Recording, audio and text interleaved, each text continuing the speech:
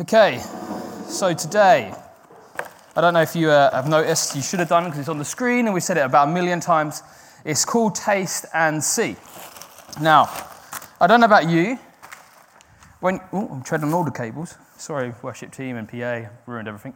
I don't really hear about taste and see. It gets your appetite going, doesn't it? Just you hear the word taste and you're like, oh yeah, food. Oh yeah. Oh, worship God, sorry, God. I heard taste and I was taking my favourite meal. I was taking in my head to where, I don't know, it might be curry. You might love curry. I love curry. Or Indian food in general. So today we're going to look at taste and see. But before we start, I might as well introduce myself. There's new people here who don't know me. My name's Sam, as you've been told. I'm married to Leigh. Leigh, give us a wave so people don't think I'm just making it up. Thank you. I'm actually got married. I don't know how that happened. Praise Jesus. And I'm a community group leader here. I play rugby for Hatfield Rugby Team. So that's how much I love the Lord. So England are going to be kicking off in not too long in their rugby match. So I'm going to try and preach really quickly and we can get to the end and then we can watch it rugby together. No, the Lord is better than rugby. Amen. So that's me. I've been coming to this church 7 to 8 years now. And I've had an interesting journey here, but I had an interesting journey before I came here. And I'm going to talk about some of that today. So as I said, taste and see that the Lord is good. That's Psalm 34, verse 8, if you ever want to look it up in your Bibles. Psalm, roughly turn the Bible to the middle if you've got one and you kind of stumble across Psalms. So Psalms 34, verse 8 says, taste and see that the Lord is good. So I said some of my favourite foods. Curry. I love Middle Eastern food. Who doesn't love Middle Eastern food? It's amazing. Weird one, Jono told me to share. Jono's one of my friends, helped me set up. I love mint sauce sandwiches. It's bread, butter, mint sauce, nothing else. Perfect. Absolutely. I've got that one from my dad, so you can't blame me, you can blame my father. Amazing. I like being interactive. I'm a supply teacher at the moment. So I just want you to chuck out some of your favourite foods to get your minds going on what you really like to eat. Chocolate, thank you, Leigh. Anyone else? Chuck some stuff out. Tiramisu. Oh, that's a great one. It's going to get me hungry. Cheese. Oh, cheese, so good. What? Mexican food. What? Oh, spare. Oh, no. Yeah. Strawberries. What was that at the back? Chips. Anything else? Gosh, I can't hear all of them, but get your juices going. Think about the food you really like. Okay, any particularly... Celery? I was about to say any particularly weird ones, but I think we just had one. So I had mint sauce sandwiches. This is my weird one. Has anyone got a really weird favourite food? Yep. I like putting jam, peanut butter and Marmite on the same. Oh. That sounds horrific. We'll pray for you later, Sam. It's okay. I'm going to start my timer so I don't talk too long. I promise I'll be short. Weird one. So food you don't like. I hate. And I mean hate kidney beans. Oh, you know when you go to a Mexican restaurant and you're like, yes, that sounds disgusting. It goes through the list and then it says kidney beans. You're like, oh. Well, for me, I'm like, oh, why'd you have to ruin a good food? Anyone have got anything they particularly hate? Blancmange. I was not expecting that as an answer, but that's fine. Pardon? Celery. So you two can battle it off. Give it to Helen. Yeah. I hate prawns. You do hate prawns. John Simons hates prawns. One more. We've got time for one more. Jelly deal. Yeah, that is this. I don't even know who. Why did the Cockneys come up with that? That's weird. Like, brilliant. Brilliant. So we've got food we love and food we hate. But we see in this verse, it says, taste and see that the Lord is good. For the time being, I want you to get your juices and your minds flowing on the things you said that you love. The food you said that you love. If you're like me and you read that verse, you focus on taste. Sometimes I kind of forget that the Lord is good part. You're like, taste, yeah. And it says, but the Lord is good. When I was looking over it, it doesn't say taste and see the Lord may be good. It doesn't say taste and see the Lord sometimes is good. And when it's writing in the Bible, when it talks about the Lord, it's talking about God. It's talking about God. He's good. It's a promise. Who likes Harry Potter here? Anyone like Harry Potter? Do you know those beans, those jelly beans you get? And Bertie Bassett's, that's the one, any flavoured beans basically. And they put them in, you don't know what it is, and you're like, oh, or what was it, vomit flavour one was spoken about in the film. Earwax. And then there's the really nice ones as well. You're like, I don't know, strawberries and cream or something like that. God isn't like that. God isn't like those jelly beans where you taste them and you don't know if it's going to be good or bad. God promises in this verse and loads of times over the Bible, he is good. In fact, he says that he is good, and it talks about him being no bad. There's nothing wrong with him at all. He's all good. He promises here to be all good. He promises us to be like this. I don't know about you, name some. I love cookies. He promises to be like a cookie that never goes stale, that it's always tasty. He promises, Stephen, where are you? You're on worship today. Pineapple man. He promises to be like a pineapple that tastes delightful and fruity and juicy. And he's like grapes. He's like these. I won't stand on that one. Don't eat that one. He's like that.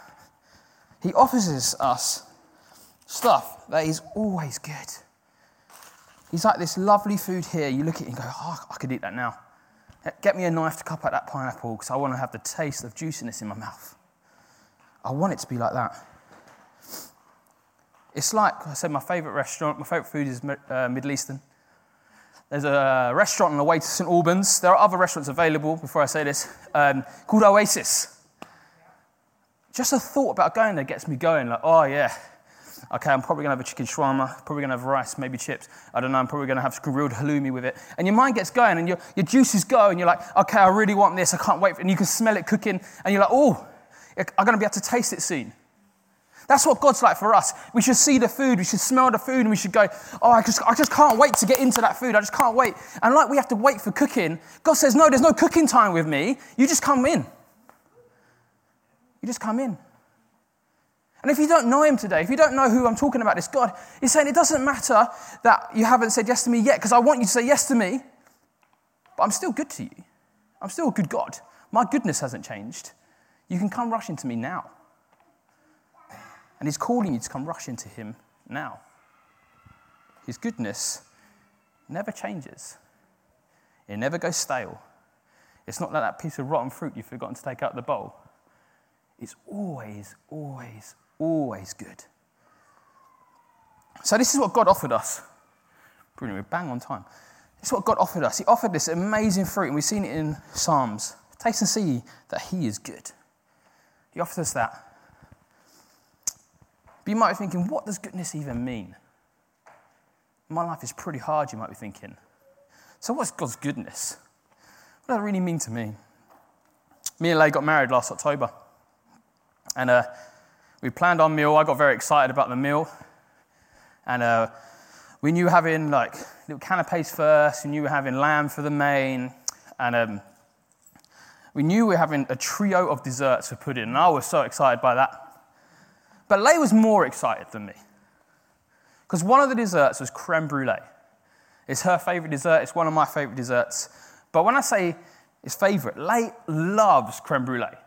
Like if you're going to buy her something, buy her creme brulee. She'll love you for life. Like she loves it. And so we finished the main course, and I could see we got married. So I was a little bit disappointed that Leigh was probably more excited about the dessert than us getting married. But that's okay, because it was a momentary thing, and marriage went longer. So I could see she's getting excited by the dessert. Mine comes out. I'm very excited to get my chocolate brownie, sticky toffee pudding, and creme brulee. Leigh's come out. She's not overly fussed. She says she loves chocolate, but she's not overly fussed about sticky toffee pudding. Leigh's comes out, and it was 3 creme brulees. We hadn't asked for that. The people at the reception had picked up on how much Leigh loves creme brulee and just brought 3 out. And said, there you go, there's your trio of desserts. God is like that. We think we can imagine he's like this good food, this lovely fruit, like these cookies, these cakes, the food you said at the beginning. And then when we meet him, he goes beyond our imagination. Leigh could never imagine that they were going to bring out 3 creme brulees. We can never imagine and never get to the end of God's goodness. Never get to the end. So that's what he offers us. He offers us amazing food that goes beyond what we can imagine. It's love, it's kindness, it's peace, it's joy, it's forgiveness. If you don't know him, don't you want that? Don't you want to know someone, God, the one true living God, who offers you these amazing things, that's always good? And he says, here I am. You don't have to wait for cooking time. Come to me. So that's what he offered us, and we're getting nearer to the end. We've got about 5-ish minutes left. But we also had a choice, and we were also offered this. Now, I don't know about you. That doesn't look particularly nice, does it? Who's thinking, I'm going to go for this bowl rather than this side? Anyone thinking they want this one more than that one? That one? It's definitely not curry. It's a mix of random stuff. That some of it's banana, but banana's all right. But the rest of it is just disgusting. It's like soy sauce chucked in, horrible flavours put in there. We were offered that. God says, you can have me. And what did we do as man? We chose this. Life was great. God gave us a choice, and we chose this. We got it, and we covered it all ourselves. And we covered ourselves with it. And it's on my t-shirt. And we covered ourselves.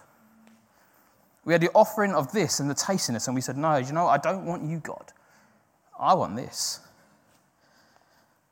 I want this. I'm dripping everywhere.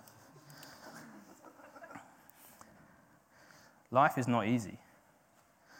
And the Bible tells us life isn't easy because we rejected God. It talks about something called the Garden of Eden. And we walked with God in the Garden of Eden. And there was no sin in the Garden of Eden. There was nothing that was wrong in the Garden of Eden. It was just God's goodness. We chose this. We rejected God's goodness and said, I'm going to choose this. And we caked it on ourselves. But what did I say God's goodness was like? Forgiving and loving. So God looked at us covered in this, and he didn't suddenly come up with a new plan. He didn't say, oh no, they've rejected me. What am I going to do now? I love them, but I don't know what to do. And God knew we were going to reject him, and he said, don't worry. John, can I borrow you for a second? He said, don't worry. I love them so much that what I want to do, what I'm going to do is the only thing that can cover me, that can clean these people, so I'm cleaning myself, the only thing that can clean these people is if I take what they have done wrong and slap it on him. Slap it on Jesus, my son, covering my son in everything they've done wrong. He takes it all. Everything we've ever done wrong, all the stuff that was on us, goes on Jesus. Goes on Jesus, and I get clean for everything I've done wrong because Jesus, the Son of God, God himself, who had done absolutely nothing wrong, took everything I had done wrong. And how did he do it?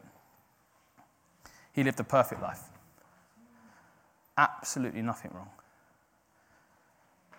He was handed over to the Romans because the Jewish people said that he's called in to be the king of the Jews. He's called in to be God himself. That must be wrong, but no, it was not wrong. He's God. And he stretched his arms out wide, and we sung about it in so many songs this morning. He stretched his arms out wide on the cross, and they nailed nails into his wrists and in his feet. And he hung on a cross. And we sung the words earlier, and he declared, it is finished. It's not just a phrase that he says for no reason. He declares it is finished, because at that moment, as I said, everything I had done wrong, all this stuff that was on me, that is no longer on me, everything I had done wrong, and I mean me, and I mean you guys, went from me and went on him, the one who had done nothing wrong. He stretched out wide, his arms out wide, declared it was finished, and he died. And in that moment, when he said, it is finished, and death came to him, every sin was taken. Now, it's important to note that Jesus didn't stay dead on this cross. They took him down, they put him in a tomb. You might know the Easter story. And 3 days later, some women, they ran to the tomb. They're going to the tomb. They were like, oh, we're going to put some spices on his dead body. They got there and the stone was no longer there. The big stone that had been put in the way was no longer there. And inside, it was empty.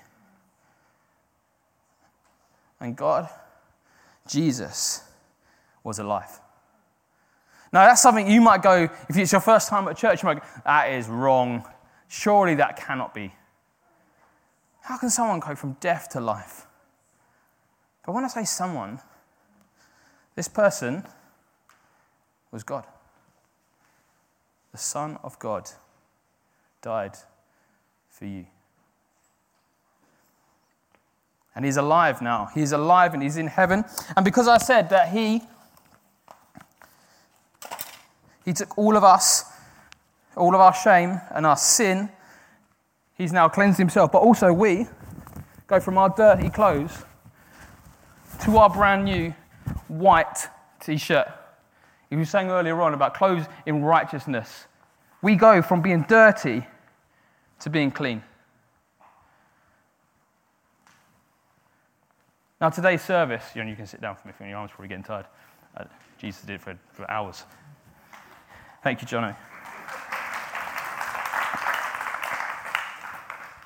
And we're just coming into the end now. Jesus died for you, and he offers you the chance to call him Saviour, to call him friend. He's died for you, but he says, say sorry for what you've done wrong. Come to me and know me as Saviour. Taste. Because it says, taste and see my goodness. You don't have to have this anymore. You don't have to have it. You're still going to get things wrong, yes, but I've forgiven it all, and you can have my goodness. You can have my goodness. You can taste my goodness. And today, as we come to finish, the service is called Taste and See that the Lord is good. It's an invitation. He's not saying, I am good. You could taste it, you could see it. He's saying, taste and see that the Lord is good. Try me, and I will show you my goodness.